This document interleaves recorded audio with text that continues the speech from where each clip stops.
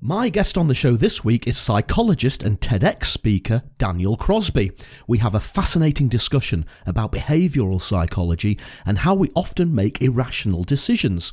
If you're a marketer or give advice of any kind, don't miss this interview.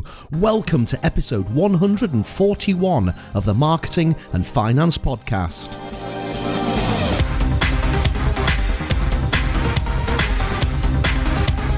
This is the podcast for ideas and inspiration on marketing your business and growing your business, and for discussing topics on all things finance. And now, here's your host, Roger Edwards. Hi everyone, and welcome to the show.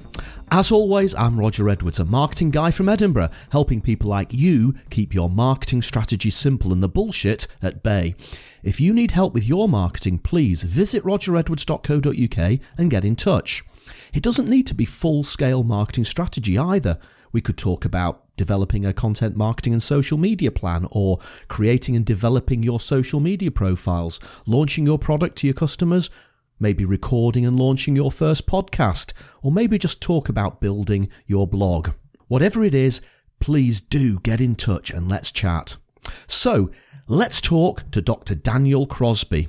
We chat about what behavioural psychology is and why it's important to understand how people make decisions, why we all have biases that often lead us to making the wrong decisions, the key elements of emotion, ego, conservation and attention, and why they affect customer behaviour, why we need to get outside help to overcome our biases and irrationality, and how TED Talks teach you that stories are Trojan horses for facts. Educated at Brigham Young and Emory Universities, Dr. Daniel Crosby is a psychologist and behavioural finance expert who helps organisations understand the intersection of mind and markets. His ideas have appeared in Huffington Post and Risk Management magazine, as well as his monthly columns for wealthmanagement.com and Investment News. Daniel was named one of the 12 thinkers to watch by Monster.com and a financial blogger you should be reading by AARP.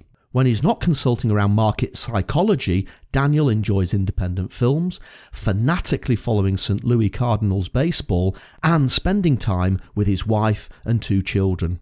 So let's get straight into that interview with Daniel, right here on the Marketing and Finance Podcast. Daniel Crosby, welcome to the Marketing and Finance Podcast. Thanks so much. My pleasure. Daniel, tell me, where are we Skyping each other from? I'm calling you from Edinburgh, as always. And I am here in sunny Atlanta, Georgia.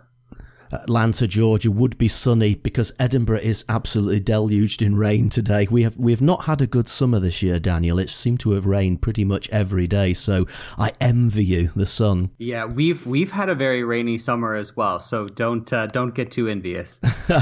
Daniel, you've got a fabulously fascinating CV. You're a TEDx speaker, you're an author, you're a psychologist, you're a behavioural finance expert. All these things are really interesting, and I'd really like to dig into that this afternoon and talk to you about behavioural science and how we can apply that to the marketing of financial products.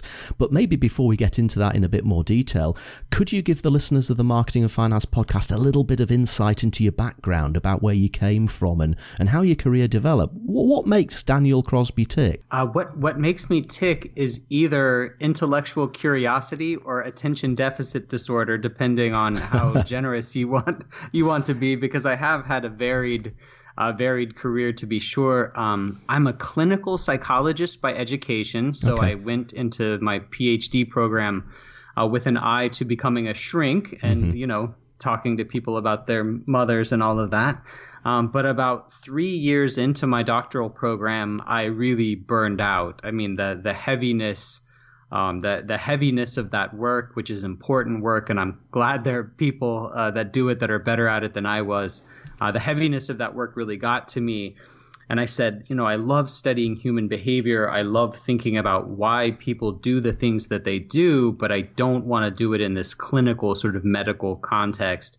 And so my father was a financial advisor. Okay. And he said, well, son, why don't you look at business applications of this work? And that's what got me started down the path. It's a really interesting thing, isn't it? Because the psychology of the way things works is weaved into our lives, and obviously advertisers and persuasive people use these techniques to get us to buy things in pretty much all avenues of life, don't they? Yeah, absolutely. One of the reasons why psychology is such a good fit for me is because it's a discipline that sort of co-opts every other discipline, and it sort of inserts itself in every conversation because wherever people are, there we are as well. So it's a great fit. And how did you go about applying your academic training to a specific industry, financial services? It was really sort of organic. I mean, it was just, I think, like a lot of people's careers, as much a product of chance and luck as anything else. My first gig out of my PhD program was with a consultancy here in Atlanta that works with a large bank to help vet bankers pre-hire. So before this bank would hire an executive and pay them a bunch of money, they would bring me in to give them a personality assessment, an IQ test, and determine whether or not they'd be sort of a worthwhile person to work with. And so there at the bank, I got exposed to behavioral economics and then soon to behavioral finance, which is sort of a sub-discipline of behavioral economics. And so, frankly, I mean, I wish I could attribute it to something wonderful in myself, but it was really just got lucky. So effectively, just taking that a little bit further, you would sit and you would ask questions of these potential hires, and as a result of the answers to their questions and their body language, you could give the company an assessment as to whether that individual would be suitable for the job. Is that what you were doing? That's right. So we would give them sort of a short form IQ test.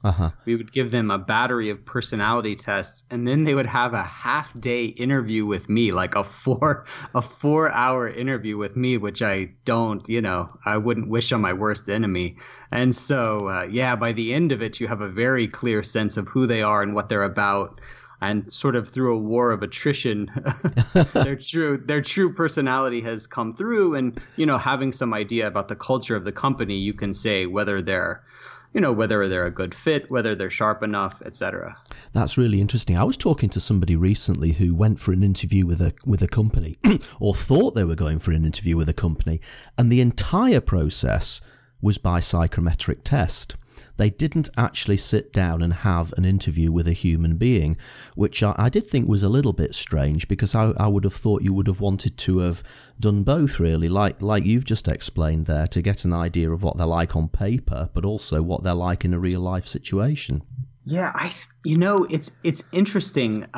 That's an interesting dilemma you bring up, because my impulse as just someone who roots for the human family and wants to believe in things like the human ability to judge a person's mettle, so to speak.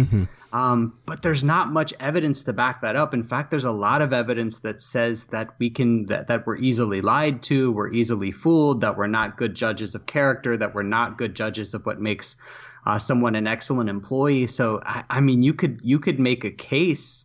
You could make a case for the way it was handled in that situation, even though it does sort of fly in the face of what feels good as a person. It feels kind of cold and sterile, but you could certainly make a case for that approach. Yeah, I've always worked in an industry where face-to-face has always been very important. Obviously, financial advisors sat in front of people, talking to them about their finances. And from a marketing point of view, my background is marketing. A lot of that tends to be getting to know people face to face, so that you can work out what their problems are and what their needs are, and suggest a solution to them. So the possibility of cutting out that face to face, even if it's over Skype or video like this, just seems to be quite alien to me. But I guess, as you say, it's one way of doing it that will perhaps gain traction as we go forward. Well, it's interesting because I feel like you said it's probably remarkably job specific, because financial advisors, I mean, so much of their role and their success is down to being personable and being good people. So one of the things that we found, and I hope this isn't offensive to anyone, but we found that even things that you would think would be desirable, like general intelligence, weren't always desirable. We actually found that in most jobs, general intelligence was highly, highly predictive of job success. So, all else being equal, you want a smart person in that role. But we found that with salespeople, you actually didn't want the smartest person in the room. We found that salespeople, sort of great intelligence was negatively correlated with their ability to connect with people, and that they also got bored with a sales type position. So it is very job specific, and I can absolutely see why for a position like a financial advisor, that face-to-face assessment would be so important. Mm-hmm. And moving into the area of behavioral finance, the science of behavioral finance, I think I know what it is, but I'm sure there are a lot of people listening to the podcast today who probably, again, would like a deeper explanation of the concept. Could you just take us through what this actually means, Daniel? So for me, sort of a colloquial definition of behavioral finance is just finance that accounts for the messiness of human beings. Right. You know, we dream up financial markets, but we also screw them up. We're also we're the creators and also the destroyers of financial markets. And so many financial models are built in sort of simplified, elegant mathematical terms that are beautiful and make nice models, but don't account for the irrationality or the flightiness or the quirks of human behavior. Mm-hmm. So behavioral finance just tries to reintroduce the messiness of humanity into that conversation, really. And would that manifest itself? I mean, as an observer, I often get quite alarmed by how markets seem to react to what the newspapers are saying or what is on the news. Is that the sort of thing we're talking about? The markets are just reacting. It's almost like Chinese whispers, isn't it? One person says something, and before you know it, a company is completely destroyed, and their share price is completely flattened because of what people are saying about them, as opposed to what they're actually doing. Yeah, that is one great and I think a readily understandable example is just the way that we overreact. Or sometimes underreact to things that are going on in the media. I mean, I would frankly say that the U.S. has underreacted to things lately, and all of that is an interesting study in human behavior. Perhaps you could give us an example of how this would work in a finance situation with a financial advisor sat behind a desk talking to a client. What are the sort of behaviours that you would expect to see from the experience that you've had? So one of the things that I did in my latest book, The Laws of Wealth, was I took this universe of investor misbehavior because I sat down and I counted up all of the biased ways that we can interact with money. And I found that there were over 100 identified in the psychological literature. Goodness. But that's sort of an unwieldy list, and it's not very useful. And so what I did was I looked at those 100 and I divided them up into just 4 different ways that these things usually manifest itself. So one is the very thing that you talked about, which is emotion, which is that our feelings, that our affective state tends to drive our memory and our risk perception. So you ask someone who's having a good day, how risky the market is, and it's a very different thing than someone who's having a bad day. And studies have also shown that something as simple as weather can have a very, very dramatic impact. So to use our earlier example, all else being equal, the markets in Scotland feel scarier and more risky than the markets in Atlanta do today, just because of something as simple and mood enhancing or mood depressing as the weather outside. And so emotion is just one of those sort of 4 ways that we could get this wrong. And what are the other 3? So the next one I talk about is ego, which is this tendency for us to maintain feelings of competence at the expense of clear-eyed decision-making. Right. So the studies I cite in the book show that this is especially prevalent among men, which is probably surprising to no one. And we found in a study of men that 94% of men think they're more athletic than average, 95% of men think that they are smarter than average, and 100% of the men surveyed thought that they were more interpersonally savvy, like better people than average.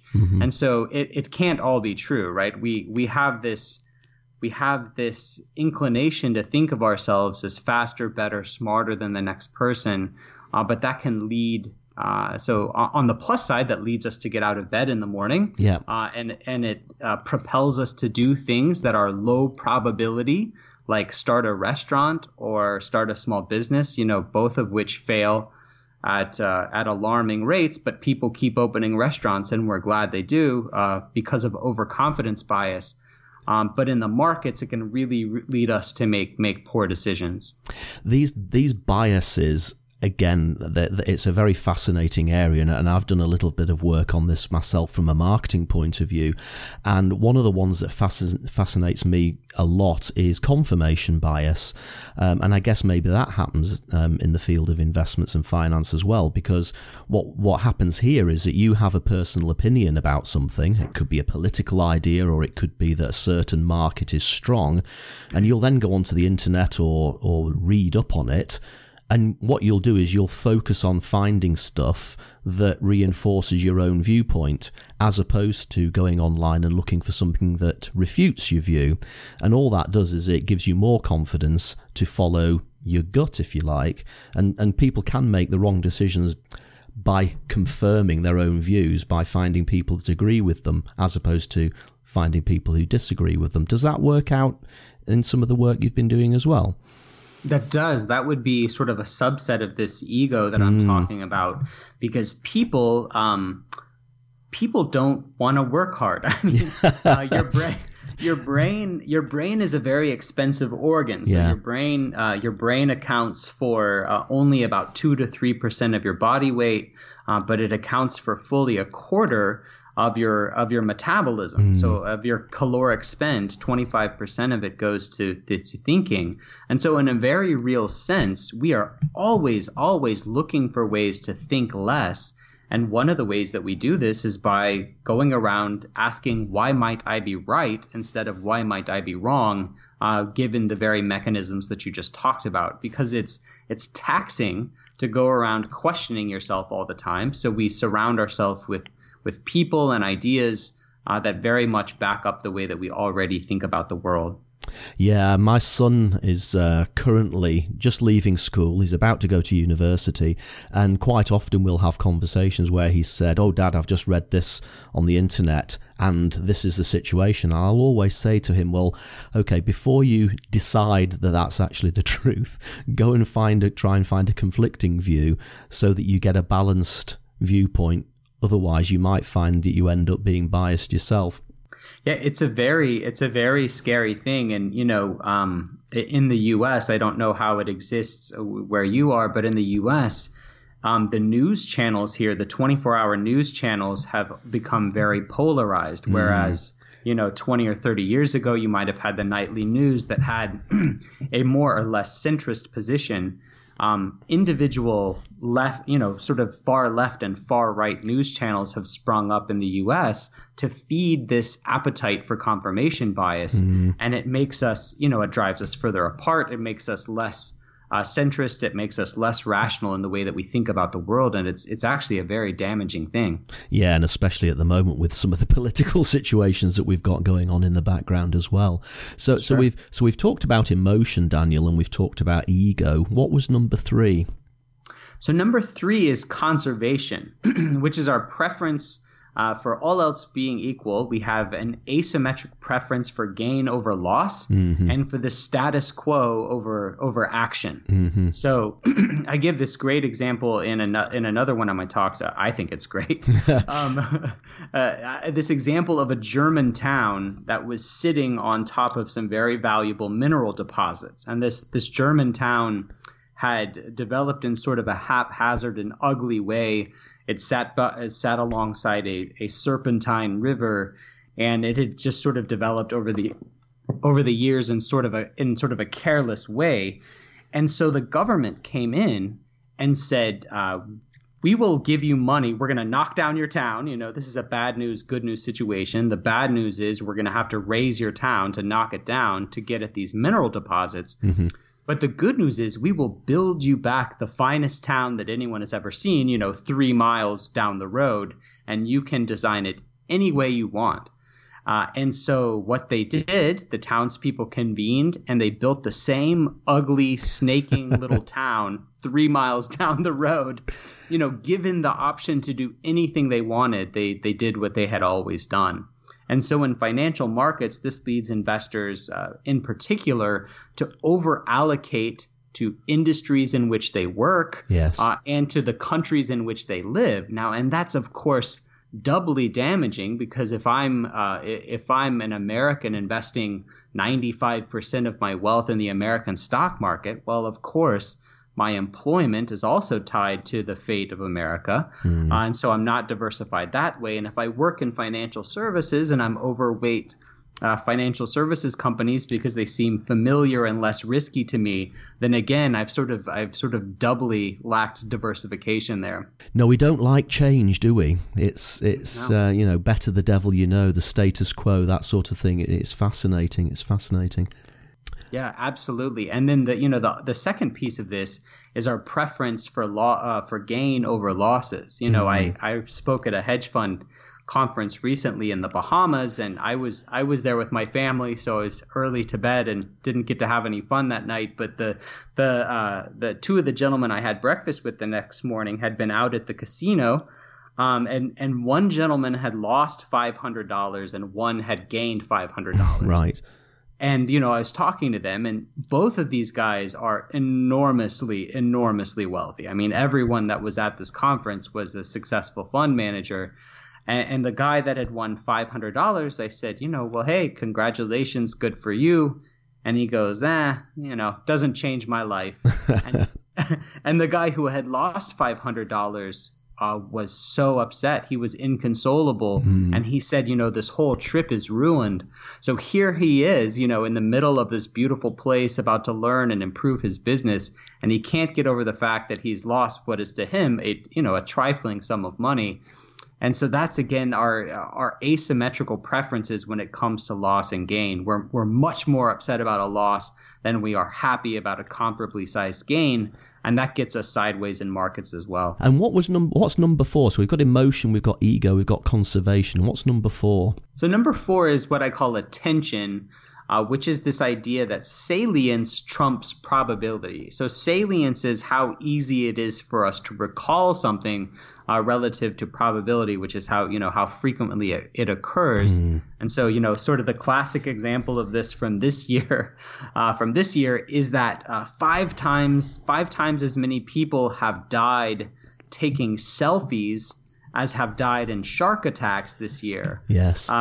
And yet, people are going to continue taking selfies and still be scared of sharks because shark attacks are much more salient. We can more easily imagine and create a vivid, horrifying scenario involving a shark than we can, being drunk and backing into traffic while taking a selfie. So, again, that salience trumps probability. And so, back to your news example, we're bombarded with bad news all the time.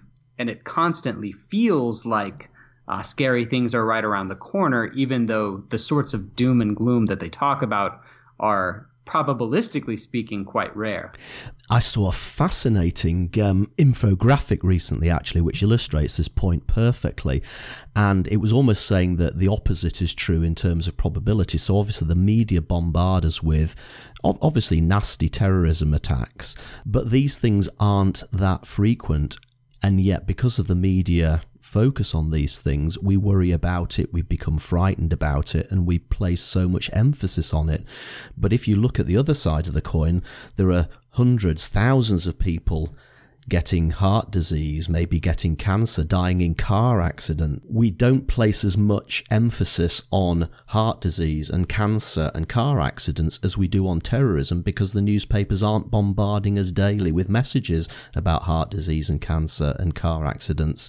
And in reality, the possibility of being involved in a car accident is so much greater than it is being involved in a terrorist attack, and yet the terrorist attack is the thing that we worry about most. It's interesting. So there's a couple of things to realize. I said in one of my TEDx talks, speaking to this concept, if something makes the news, if something is newsworthy, it is by definition a low probability event. I mean, it doesn't make it to the nightly news. If it happens very much, that's what makes it newsworthy, right? So if you're seeing it on the news, you have to sort of check yourself and say, look, the very fact that it's here means it's a rare event.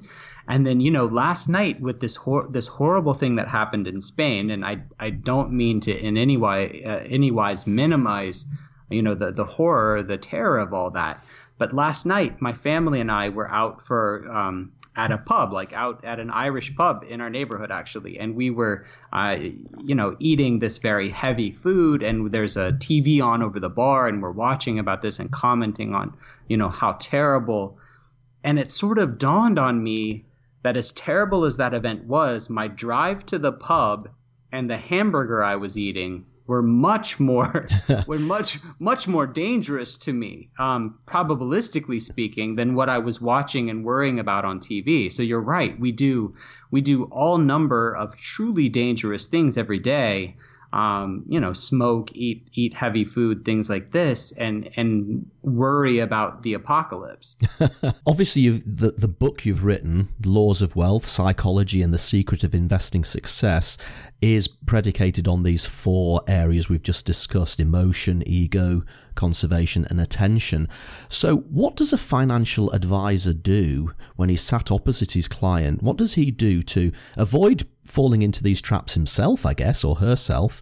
But also, how do you overcome these irrationalities in human behavior and get people to make proper, well-informed decisions? So in part 1 of the book, I give sort of my 10 commandments of investor behavior, and that's set up for advisors to look at this and try and help manage these 10 things in the clients they serve. And then in part 2 of the book, I talk about creating an investment process that is robust to these 4 primary types of errors. So just in terms high level, though, I think that there's two big things that you can do, right? The first is to enlist outside help. Yeah.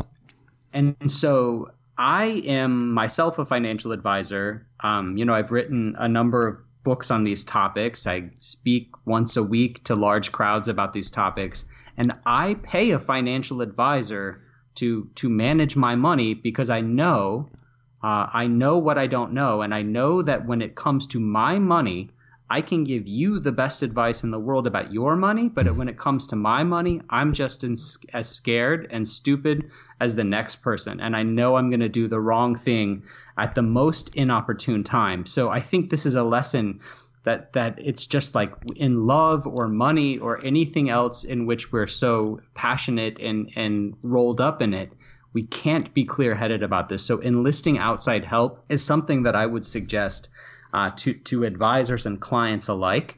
And then the second piece is to automate wherever possible. The research on willpower is remarkably weak, or the research is strong that shows that willpower is weak. It's quickly used up, and we just don't apply it in the ways that we think we're going to. So everyone, I was on a plane the other day, and I sat down next to this woman, and she kindly asked, where are you going? What do you do? And I told her what I did, and she goes, let me get this straight. You had to go to 8 years of college to tell people to buy low and sell high. And this is based on this mistaken notion that knowing it is enough to do it. Yes. And unless it's automated and unless you have enlisted this sort of barrier in the form of someone else to help you, I can promise you that you're just not going to do the right thing at the right time. Because when that time comes around, you're going to be scared and you're going to be misguided. And research shows that we lose 13% of our IQ under stress. Wow. And so even if you know the right thing to do, you're just not going to do it when the time comes.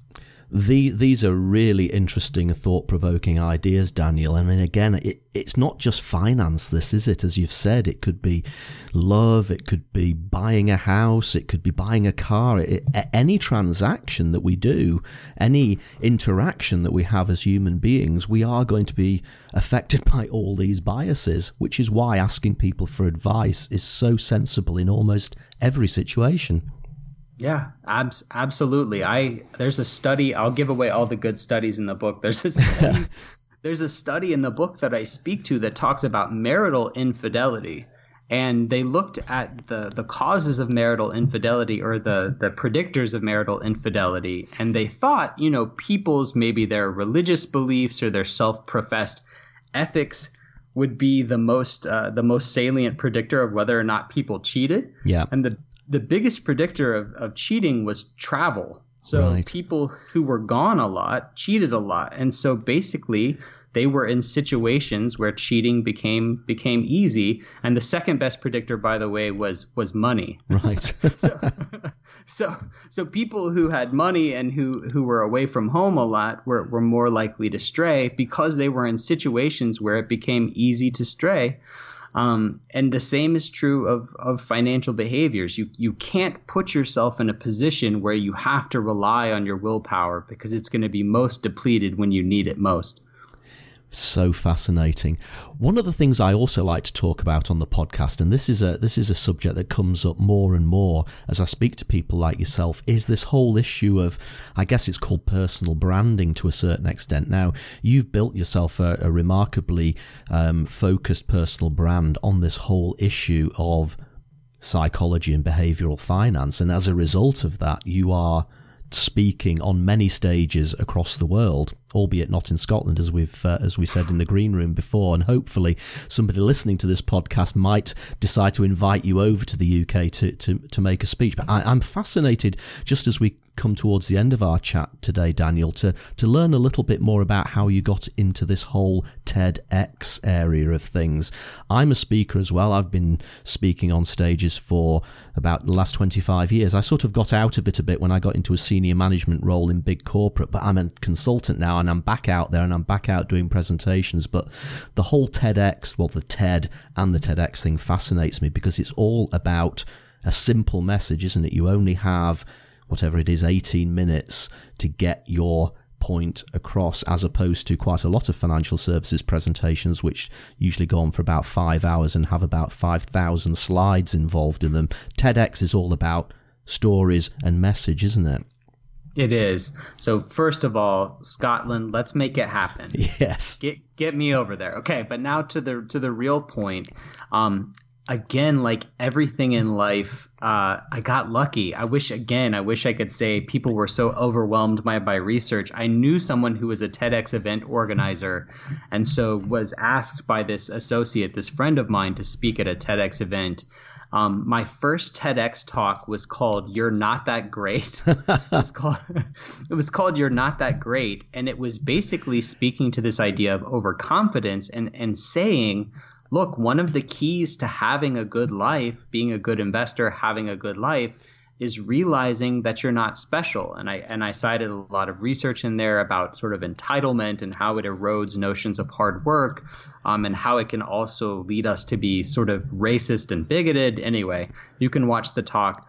But that talk really caught fire because I think it was I became sort of an anti-hero with that talk, because it's not the thing that people are used to hearing from a psychologist. They're used to hearing, oh, you're wonderful, build your self-esteem, this is why you're special, follow your passion. And I took the opposite tact, and it did very well. And that got me subsequently invited to give a number of other TEDx talks, which I've enjoyed all of them. But they're the scariest talks I give, because you can hide a lot of fluff and nonsense in a 45-minute or hour conversation. But when it's 15 minutes and you know that tens of thousands of people will watch it, you really have to be sharp. So I would encourage anyone listening that has a unique message to share, to look up a local TEDx event and try and rock the stage. I'm going to put that on my to-do list, Daniel. I'm going to do that as well. It was a huge help for me professionally. I can't say enough good about it. What would be the one thing that you'd like the listeners of the Marketing and Finance podcast to take out of all the experiences you've had being a TED talker, writing your books on psychology, working on behavioral finance? Is there one thing that you could say that we should take away?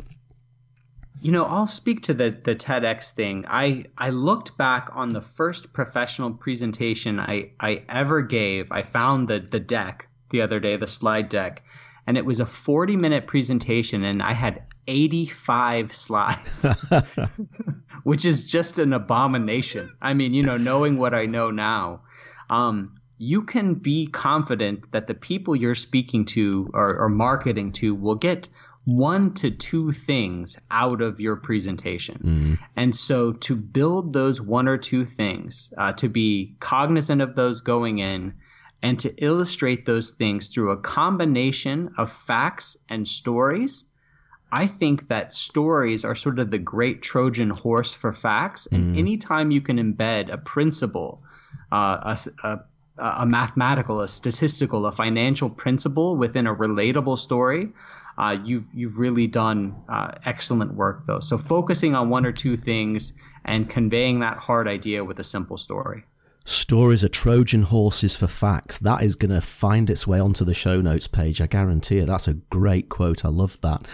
Thinking outside of day-to-day work, Daniel, I always like to ask my guests if there's a marketing campaign or a product or something that's caught your attention recently that's made you sit up and think, wow, I really like that message, or I really like that product. Could you maybe give me an example and tell me what it was and what you liked about it?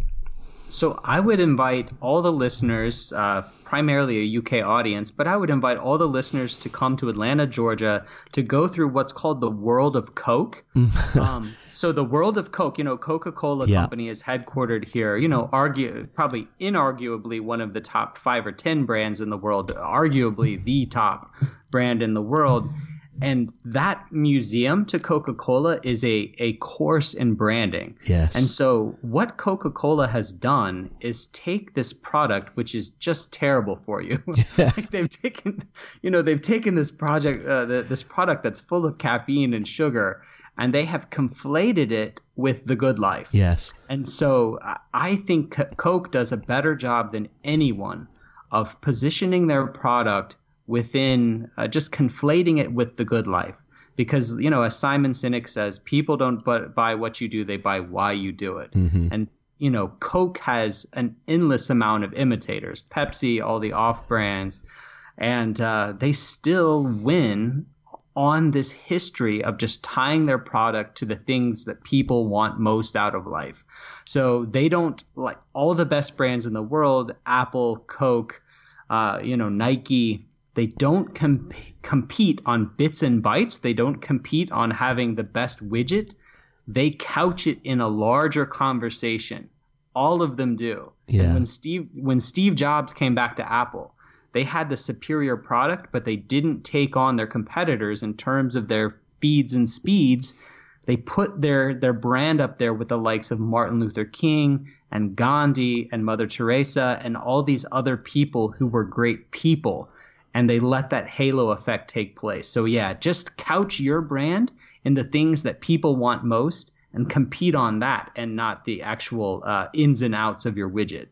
And is there a business book you've read recently that similarly made you think, wow, I really like this and I really like the ideas contained in the pages or on the screen? So I am a huge nerd, and I am going back to school for some reason, and I'm going back to school next week, and I'm going to get a master's in artificial intelligence. Okay. And so I'm reading books right now on machine learning and artificial intelligence, and the most recent book I read, which was great, was called Algorithms to Live By, and it was talking about sort of applying the rigor of computer science and algorithmic decision making to everyday choices about love and money and everything else. So I highly recommend that book. If there's anybody listening to the podcast who wants to get in touch with you, possibly about that speaking opportunity in Scotland, what's the best way that they should connect with you? You can go to my website, nocturnecapital.com. You can find me on Twitter @Daniel Crosby, and I'm also very active on LinkedIn.